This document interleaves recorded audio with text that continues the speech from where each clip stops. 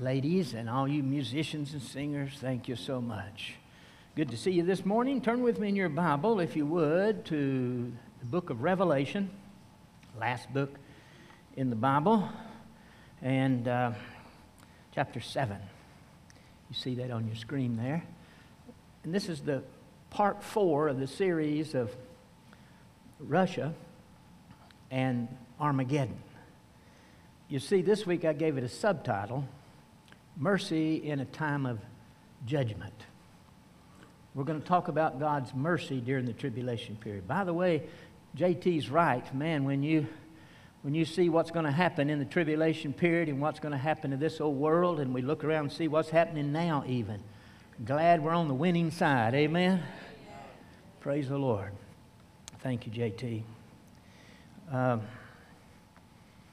Chapter 7. Now we've been going through, and we're going to pick that back up, a chronological order of the war with Armageddon. But for this week and next week, I'm going to be looking at this mercy in the time of judgment. So with that said, let's look at Revelation chapter 7 and verse 9. John's the human author here, John the Apostle. Jesus appearing to him on the Isle of Patmos and giving him these visions to see the future. And after this I beheld, and lo, a great multitude, which no man could number, of all nations, kindreds, people, and tongues, stood before the throne and before the Lamb, clothed with white robes and palms in their hands. Father, thank you that there is mercy in time of judgment. Thank you that for those of us who have trusted you, you have poured out on us great grace and great mercy and salvation. Thank you for that great truth. Speak to us now through your word. I ask in Jesus' name. Amen. Amen. As you know, I started this series the Sunday after the Thursday when Russia invaded Ukraine. I've been giving you some statistics. I know you keep up with them on the news too, but just so they're fresh in our mind as we look at this. Deaths so far, according to the UN, this is the official verified number, 700 civilians killed, 109 of those are children. But the UN also put out this statement with that number. The actual number is probably considerably higher, end of quote. The Ukrainian government itself says just in 2 cities alone, 3,000 citizens have died. Among their troops, around 3,000 Ukrainians, between 2 and 4. The Russian troops, 13,000 plus. You add them all together, that's about 21,000 people who have lost their lives in 25 days. Wow, what a tragedy that is. In Lviv, they had a display of 109 empty strollers in one of their big squares, representing and remembering the 109 children, probably many, many more, but the official count of the UN. We've seen theaters bombed. I know you've seen the theater where they had the word children on both sides in the parking lots, but Russia bombed it anyway. There was over 1,000 people inside. They've rescued 130. The rest of that 1,000 is either dead or trapped in the basement. They have bombed children hospital, a maternity hospital, and a cancer hospital.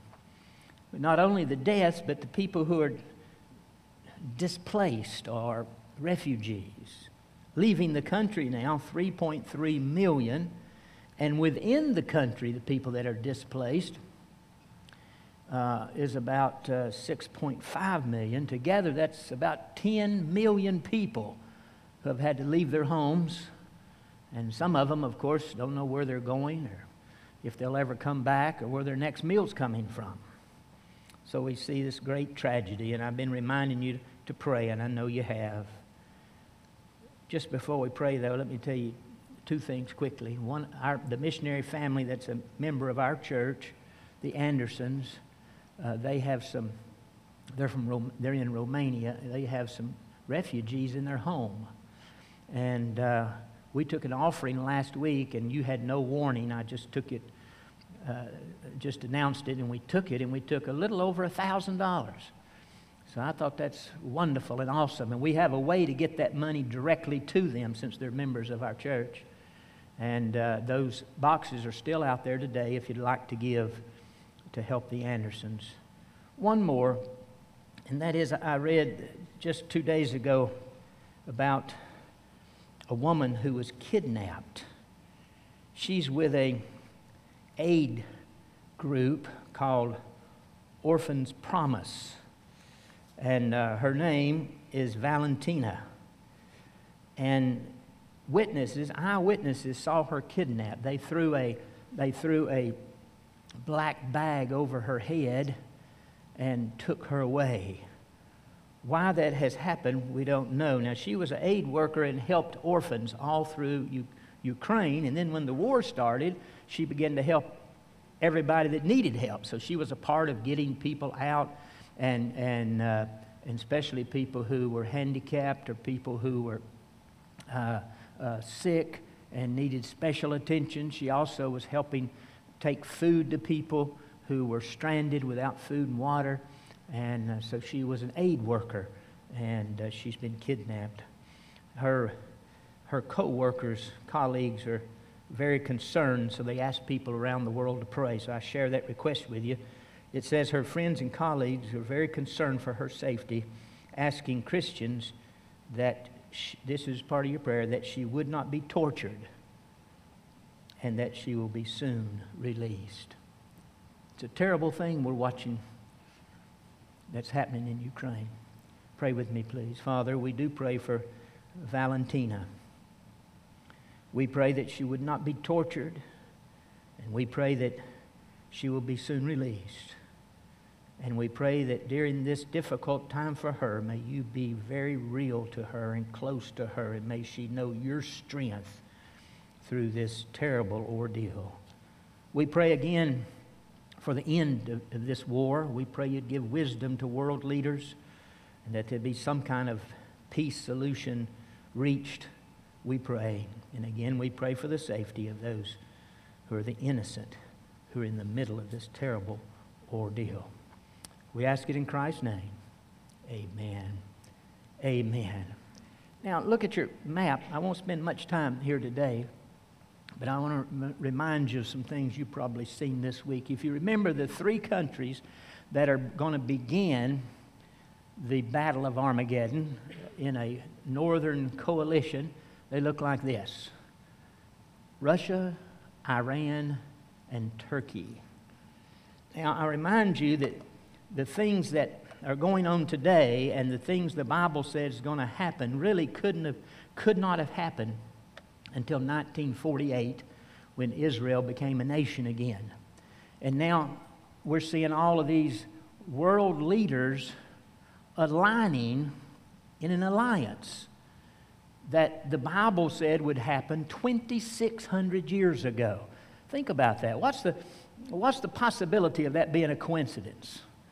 Well, it would be astronomical. This is God's Word, and it is no coincidence. And so we see these nations. Now, just to remind you, these are the 3 major nations coming down in that northern attack. And just this week, last Sunday, I think it was, Iran launched some missiles that exploded close to the consulate, the U.S. consulate that is in Iraq. It was almost like warning shots, you know? Like they're saying, we can get to American people, we can get to American personnel, and so ease the brakes on your sanctions against Russia. And then also this week, with all the talks going on, Putin met with the president of Turkey. And they talked for a long time, and Turkey's leader came out and gave some conditions for a ceasefire, for the war to stop. It's interesting that all the world leaders that this could have been expressed to is expressed to the leader of Turkey. So again, we see those alliances coming together. And then I'm not going to put all the names on here that are going to be involved in the war. Just one more name, and that's at the end of the War of Armageddon, and that is China, the kings of the East. And of course, we know we've heard a lot about China this past week, and that Russia was asking for aid, financial aid, and also military aid. And this just come out this morning. I didn't even have time to copy it. I'm going to read it right from the news about Russia. A senior Chinese government official said on Saturday that sanctions imposed by Western nations on Russia over Ukraine are increasingly outrageous. He didn't say the war was outrageous or the loss of life was outrageous. He said the sanctions that the West is putting on Russia is outrageous.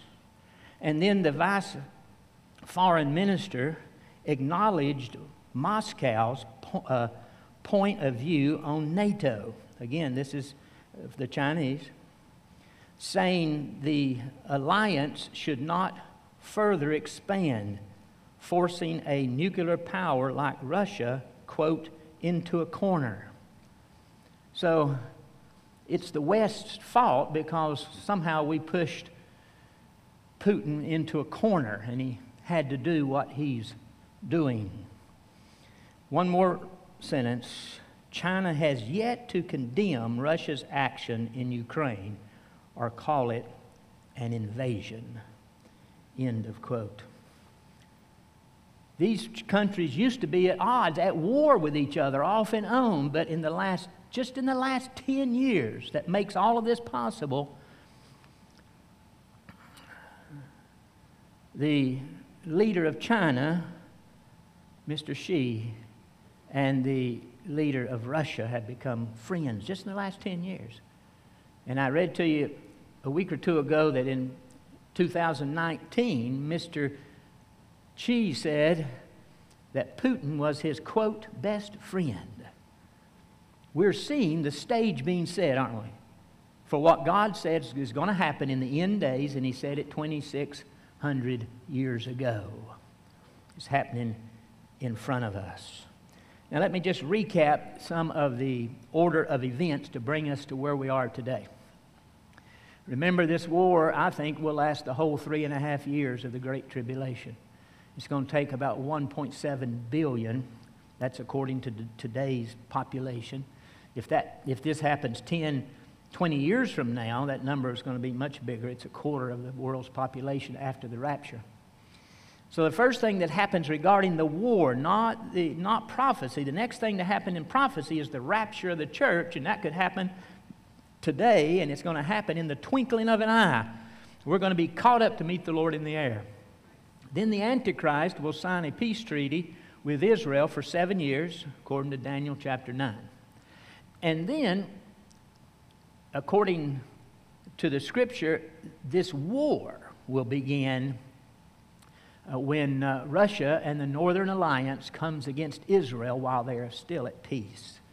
And then the Antichrist and the Western Alliance will protect Israel. And apparently during that conflict, the Antichrist receives a deadly wound and lives. And then he claims to be God and the new world leader. Jesus said in Matthew 24, when that happens, if you're up on the rooftop working, don't come down and gather your clothes into a suitcase. Just head for the mountains, head for the wilderness. It's going to be worse than it's ever been in the history of mankind. It'll never be this bad again. This is the Great Tribulation. And then we saw that Antichrist then breaks his covenant with Israel and conquers them and moves his headquarters there. And then the false prophet arises. Now, the Antichrist already on the scene. He's the beast. But then the word beast used 36 times referring to the Antichrist. And Then the false prophet comes on the scene, and we have the image of the beast, or the false prophet, the Antichrist, and the number of the beast. We looked at that last week. And now, this week, this is where we're going to stay. Many Christians and Gentiles come to Christ. We read about a group just a moment ago. We're going to look back at that, though. Keep your Bibles open. But those who reject Christ before the rapture cannot believe. Now that's important because sometimes folks have the attitude, and sometimes they just come right out and say it. I don't want to get saved, but if the rapture really happens and the tribulation really begins, I'll get saved then. Well, I don't think you will. And I think you'll see why as we look at this passage. So before we look at the good news of the redemption, look back at 2 Thessalonians. And turn there in your Bibles. I'm going to turn there. We're going to read several verses, so if you've got time. 2 Thessalonians and chapter 2. And I'm going to pick it up in verse 3. And I want to move through this rather quickly because I'm not to the main part of the message yet. It says, let no man, this is 2 Thessalonians 2:3. Let no man deceive you by any means, for that day shall not come except there come a falling away. And that man of sin, that's the Antichrist, be revealed, the son of perdition. The word perdition means destruction or judgment. Who opposeth and exalteth himself above all that is called God, or that is worshipped, so that he is God, he as God, setteth in the temple of God, showing himself that he is God. That's the abomination of desolation that Jesus talked about in Matthew 24. And he said, when that happens, that's when you're to run into the wilderness and hide for your life, for the Antichrist will start killing Jews, others too. And then jump down. So we know we're talking about the Antichrist, the end of times here. This is Paul's longest passage on end time events. But jump down now to verse 8. And then shall the wicked be revealed, or the wicked one. Notice even in the King James the word wicked is capitalized. It's referring to a person. The wicked one be revealed, whom the Lord shall consume with the spirit of his mouth, and shall destroy with the brightness of his coming. Even him, again, that's the Antichrist, even him whose working is after the, whose coming is after the working of Satan, with all power and signs and lying wonders. You know, we saw last week that he gets his throne, his seat, and his authority and his power to work miracles from the dragon, the red dragon, which is Satan himself. And he does many signs and wonders. Verse 10, and with all deceivableness of unrighteousness in them that perish. Now we're getting to what I want us to see in particular. I want you to see the context. We're talking about the Antichrist, the end time, the tribulation period. Halfway through verse 10, because they received not the love of the truth, that they might be saved. For this cause, God shall send them strong delusions, that they should believe a lie. People who have heard the gospel and had a chance to get saved, but chose not to be saved. Once the rapture takes place, that deal is sealed. Because they took pleasure in sin instead of coming to Christ. Now, a lot of people are going to get saved, but that's the people who have never heard a clear message of the gospel in order to be saved. Notice the rest of this now. Verse 11 again, for this cause God shall send them strong delusions, that they should believe a lie, or the lie. It's a definite article there, the lie, the Antichrist. That they might all be damned or condemned who believe not the truth, but had pleasure in unrighteousness. They wanted to continue in their sin instead of coming to Christ. The rapture could take place today. And everybody who has heard the gospel and understood it and had a chance to be saved and said no, every one of them, their destiny, their eternal destiny will be sealed forever. Now, that's not the good news, but that's the troubling part of it. But it's a great warning. Now, look up at your screen. So, we've looked at those who reject Christ before the rapture cannot be saved. Now, I want to think about that first part. Many Jews and Gentiles will come to Christ. And here's kind of the outline we're going to work from the next 2 weeks. And these illustrate for us in the Scripture or give us the information about people coming to Christ. First, there's the 144,000. Then there's a multitude in heaven. We read one verse from that as a text. Then there's the 2 witnesses. Then there's angels preaching. We'll look at that next week. And then there's the judgment of Israel and the nations after the tribulation. Here's something Jesus said in his longest passage on prophecy. Matthew 24. Jesus said, "And this gospel of the kingdom shall be preached in all the world for a witness unto all nations. Then shall the end come." Now, he's not talking about during the church age. That whole chapter is about the tribulation period. So, during the tribulation period, the gospel is going to be preached to every nation. Came across an interesting note here that's worth sharing with you. The gospel is called in the New Testament the everlasting gospel, the gospel of God, the gospel of grace, the gospel of Christ, the gospel of peace, the glorious gospel, and the gospel of the kingdom. The gospel will be preached to everyone. Now turn back in your Bibles. I've got you going back and forth to Revelation, and we're going to be there a while. So turn there with me, chapter 7, where we started. Now, chapter 7 is a parenthetical chapter. It happens between the 6th seal of judgment and the 7th seal of judgment. And this is when John sees this revelation of people coming to Christ. The first couple of verses talk about angels holding back the winds of the storm of judgment long enough for another angel to seal these 144,000. Well, let's pick it up in verse 2. "And I saw another angel ascending from the east, having the seal of the living God, and he cried with a loud voice to the 4 angels," they were the ones holding back the judgment, "and to whom it was given to hurt the earth and the sea, saying, Hurt not the earth, neither the sea, nor the trees, till we have sealed the servants of our God in their foreheads. And I heard the number of them which were sealed, and there were sealed 144,000 of all the tribes of the children of Israel." Here's the 144,000.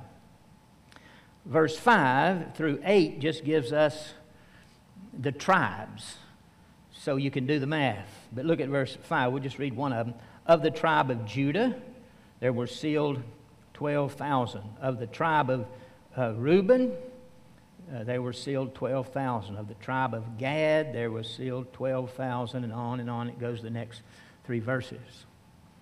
So these are Jews who are sealed.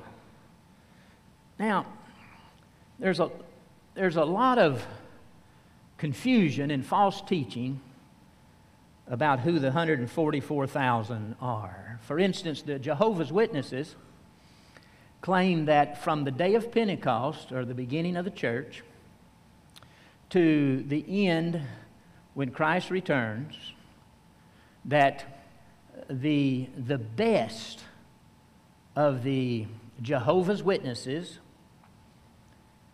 the 144 best of them, will be the 144,000. And they're the only ones that will be in heaven. They will be glorified spirits in heaven with the Father and the Son. And all the rest of the Jehovah's Witnesses will live here on earth, the new earth. But only the 144,000 get to go up. That's the best of them. You probably have seen in the last couple of years articles on Lori Vallow. I don't know if you remember the name or not, but she's accused of and is in prison now awaiting trial, which should, I think it's scheduled for January of this coming year. She's accused of killing her 2 children, which is pretty obvious that she did. They were buried in her backyard. And she's accused of killing her husband, and her new husband's accused of killing his wife. So they killed at least 4 people, maybe a 5th one in there. And these were people who were extremely religious. I mean obsessively religious. And they were big on prophecy. So be careful what you read online. There's a lot of nuts out there. They call themselves that their ministry was preparing the people. You know what people they were preparing? The 144,000. And they were the first 2 of that 144,000. They were going to gather the rest of them. And the children were in the way, so they had to murder them. Husband and wife in the way, so they murdered them so they could do God's work and gather the 144,000 here on earth just before the Lord's return. Well, the Bible says they're all Jews. How can you not understand that? God goes to the trouble to name the tribes of Israel. All 144,000 will be Jews living during the tribulation period. Now, a little more about them. Hold your place there. We'll come right back to that. Look over in chapter 14. We see them again. And he says, "And I looked, and lo, a lamb," verse 1, "stood on Mount Sion," or Zion as it is. Now, some people think this is the millennial kingdom, but I think it's obvious it is heaven. This is the heavenly Mount Zion, as Hebrews 12, 22 and 23 talks about. And so here he is, and with the Lamb, and with him 144,000 having their father's name written in their forehead. That was their seal, their father's name. And I heard, by the way, let me, in case I forget to come back to that seal. A seal doesn't necessarily have to be visual, so it's not necessarily that they had the Father's name, Yahweh, or written on their forehead for everybody to see just because they were sealed. Some people see it that way, but I don't necessarily see it that way. You know, the Scripture says in Ephesians chapter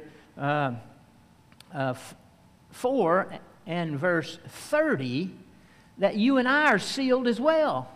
We're sealed until the day of redemption. I can't see your seal. Can you see mine? But we're sealed, aren't we? Now, maybe this will be something visual, but not necessarily. But it is, of course, in contrast to those who are taking the mark of the beast, which is in their forehead. But even the mark of the beast doesn't have to be visual if it's a credit card system that is put on a chip in the forehead. So here we come. They're sealed. Look at the verse 2 of 14. "And I heard a voice from heaven as the voice of many waters, and as the voice of great thunder." Wow. "And I heard the voice of harpers harping with their harps." Wow. What a glorious scene this is. A heavenly scene. Dr. J. Vernon McGee says in his life in ministry, he's realized that in the church there's a lot of harpers. Some harp about this and some harp about that. And there's always somebody harping, he said. But this is a different kind of harping. Harpers are harping. And look at verse 3. "And they sung, as it were, a new song before the throne and before the 4 beasts." Now that's the word beast I talked about last week, or the week before. it doesn't mean a monster like the 36 times it refers to the Antichrist. This is a different word, and if you've got a New King James, it'll say living creature, or it will say the living one if you have a new translation, and that is the way it should be translated. Living ones. These are apparently angels. I'm getting off the subject here, but they appear to be like the cherubim or seraphim in the Old Testament. They're leading worship around the throne of God, these living creatures. Excuse me. And then it says, the four beasts and the elders. Who's the elders in this heavenly scene? Well, the elders are the church that's already been raptured. The first time we see the elders is in chapter 4, and they're already on thrones, and they're already clothed in righteousness. They already have their crown. The only people in the Bible that speaks about crowns is New Testament believers. And so this is, the elders are the New Testament believers, the church. They're already in heaven, represented by the elder, which is, of course, in the system of the New Testament, the leaders of the churches. Same as a pastor, bishop, and elders, all referring to the same person. So here we have angels. We have these special angels, the four living creatures, and we have the elders. And no man could learn the song but the 144 and 4,000 which were redeemed from the earth. They had a special song they could sing because they were a special group, as it is in God's economy. And here they are in heaven. How did they get to heaven? I think it was because they were martyred. Now, some people think that seal, a seal means ownership and protection. Some people think because they were sealed that they were not going to die during the tribulation period. But I just really can't find that. I can't see that. You and I are sealed, but we're going to die. We might die in a car wreck. Somebody might shoot us, or we might die of old age, but we're going to die unless we're still alive when the Lord comes. So a seal doesn't keep you from dying. It just keeps you from dying before God's time. And so I think these 144,000 were martyred by the beast because they wouldn't take the mark of the beast. And so they were put to death, and here they are now in heaven rejoicing. And here's some things it says about them. Notice the last part of verse 3. They were redeemed by the blood of Christ from the earth. These are they which were not defiled with women, for they are virgins. Now this is somewhat difficult to interpret.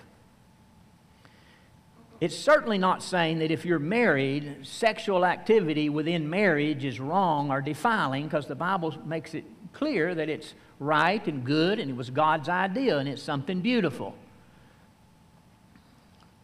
But these particular people were either unmarried and virgins, or we could be talking about here virgins in a spiritual sense. I'll give you one other place where that is used. It's in 1 Corinthians 11:2, where it's speaking of all the Corinthians, including the men. Paul says, I want to present you before the Lord as chaste virgins. Well, at least half the people in the congregation were married. Maybe 80% of them were married. And they were all ages, men and women and so forth. And he said, I want to present you to the Lord as a chaste virgin. In that passage, beyond a doubt, he's referring to virginity in a special spiritual way. In other words, they didn't commit sin with idols and false teachers and false teaching and so on and so. They were true to the Lord. So that could be the meaning here. But the way it's worded, I think, makes it more likely that these are young people that get saved early in the tribulation. They're unmarried.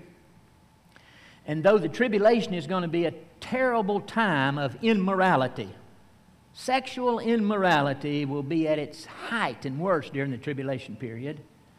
But these 144,000 never gave in to any of that.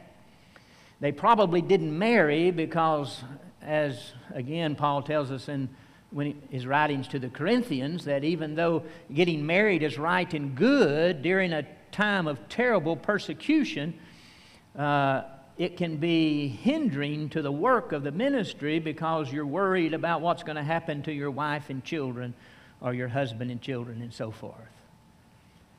So I believe, and I'm going to try to put all this together in a moment, I believe they were virgins in the sense of the physical meaning. These are they, look at verse 4 halfway through, these are they which follow the Lamb whithersoever he goeth. Man, every step. Jesus said, step to the right, they stepped to the right. Whatever Jesus said, wherever he led them, they followed him. These were redeemed from among men. So they are redeemed by the blood of Christ from among men. And then it says, being the firstfruits unto God and to the Lamb. First fruits means a smaller harvest before the full harvest comes. Now the full harvest is coming, but these are the ones that are going to get saved early on in the tribulation period, and they're representative of a greater harvest that's coming, and in chapter 7 we'll see that again in just a moment. And then read verse 5. And in their mouth was found no guile, for they are without fault before the throne of God. That is, in their walk. They were not sinless, but they were, when sin came, they confessed it and walked in fellowship with the Lord. So where does these 144,000 come from? Again, they're only going to be during the tribulation period. I think they'll get saved very early on. Now think about this. The rapture happens, maybe 1 billion people around the world disappear suddenly. I mean, it's going to be front line on every newspaper and every news article online. Millions and millions missing suddenly. I think the Antichrist will have somewhat of an answer for that. I don't have time to go into what I think that might be, but maybe that'll come another time. But not only that, but I think people will begin to search the Scriptures to try to figure out what happened. And by the way, an article that came out 4 days, February the 28th, 4 days after the invasion of Ukraine, written by the CEO of Bible, the U.S. National Bible Society, said Bibles in Ukraine were already sold out. They couldn't get them fast enough. And that article said some of them were reading God's Word for the very first time in their lives. Can you imagine, with 1 billion people missing, all the Bibles will be bought up by the people who are still around? And they will start watching and listening to sermons online. I've been praying recently that some of my sermons on end time will be heard by some of the people in the tribulation period, and that they'll come to Christ through the preaching of the Word. Now, this 144,000 are not going to be filling some big conference center for a prophecy conference. They're scattered all over the world, on every continent. Not all of them together. God sees them together because He knows who they are all around the world. But it doesn't say they're really gathered together until they get to heaven. So Jews from all over the world, maybe young Jews because they're not married yet, Hasidic Jews, strict Jews, and all around the world, they will read the Bible, New Testament, probably for the first time they'd ever held a New Testament in their hand, because it's forbidden now. And they'll listen to preaching and teaching on the internet. And they will come to find Jesus is their Messiah. And they will bow to His lordship and find forgiveness of sin and a home in heaven. And that will make up the 144,000. Now, my time is gone. Move quickly with me back to chapter 7. Chapter 7, and let's finish up here. And this next section is absolutely beautiful. Chapter 7, and starting in verse 9. And by the way, this comes right after the 144,000. I think the 144,000 are going to be evangelists. They're going to be trying to win people online and in person. Somebody said it's like 144,000 Billy Sundays or Billy Grahams. Or maybe more likely, it's like 144,000 Apostle Pauls preaching and teaching and winning people. And the result of their ministry will be this great crowd that comes up in verse 9. It says in verse 9, after this I beheld, and lo, a great multitude which no man could number. I mean, we're talking about there's 8 billion people on earth now, 7 billion after the rapture. 1 billion or more is going to die. We're talking about 6 billion people. There could be 1 billion of them that come to Christ, maybe. It's a number anyway that the Word says you couldn't number. John looks at them and says, I can't put a number on that. Which no man could number. But look, they're from all nations and kindreds, people groups. They're from all different people and tongues, languages. This is people all over the earth that have come to Christ. Now you might say, well, it sounds a little bit like the church. It does, but when the church is praising the Lord, that's over in chapter 5. And that involved the elders that we talked about that represent the church. And but this is a different group, and you'll see how we know that in just a moment. And they stood before the throne and before the Lamb, clothed in white robes and palms in their hand, and cried with a loud voice, saying, Salvation to our God, which sitteth upon the throne, and unto the Lamb. And all the angels stood round about the throne. So they're not angels, they're redeemed humanity. There's angels there as well. And look who else is there in the throne, and about the elders. There's the church, they're already in heaven. And 4 beasts, or that is living creatures, fell down before the throne on their faces and worshiped God, saying, Amen, blessing and glory and wisdom and thanksgiving and honor and power and might be unto the God forever and forever. Amen. What a scene. Look at verse 13. And one of the elders answered, saying unto me, John's seen this vision now, and the elder speaks to him, saying unto me, What are these which are arrayed in white robes? And whence come they? Where did they come from? Who are they, and where did they come from? I've always loved John's answer. Notice what he says. And I said unto him, Sir, thou knowest. If you kindly read between the lines, you get what John's thinking. How do I know who they are? You're the one that's up here with them in heaven. You're the one who knows who they are. You tell me. And so he says, Sir, thou knowest. And he said unto me, These are they which come out of great tribulation. These are tribulation saints, not the church.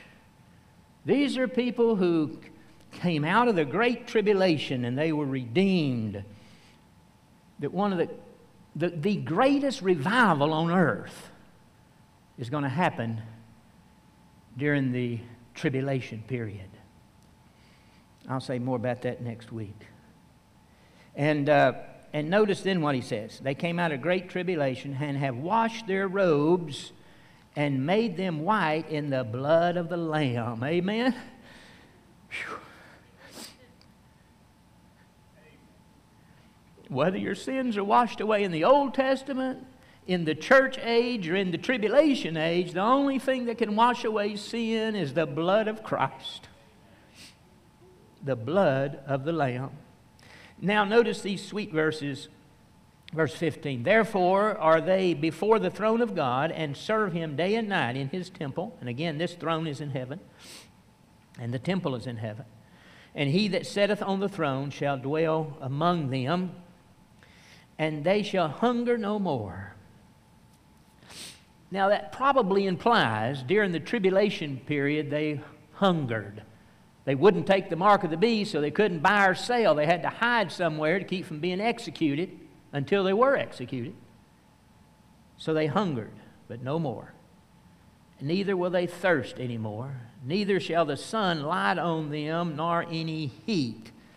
If they had to live out in a desert area, but no more. Verse 17, for the Lamb which is in the midst of the throne shall feed them. Now the word feed, that's a good translation, but you've heard me say before, the word feed, pastor, and shepherd all come from the same word. This could be translated shepherd, and in newer translations it is. And the Lamb which is in the midst of them shall feed them, or shepherd them, and shall lead them unto living fountains of water, and God shall wipe away all tears from their eyes. Thank God for mercy, even in a time of judgment. Amen. Pray with me, please. Father, thank you that those of us who are redeemed will not go through this tribulation period, because you've promised we are not appointed to wrath. The wrath that we deserved, the punishment we deserved, was poured out upon your Son, the Lord Jesus. And for that, we worship you and praise you today. We pray that you would give us peace and strength in the midst of the difficult days in which we're living, and comfort us in our trouble and sorrow, I pray. In Jesus' name, amen.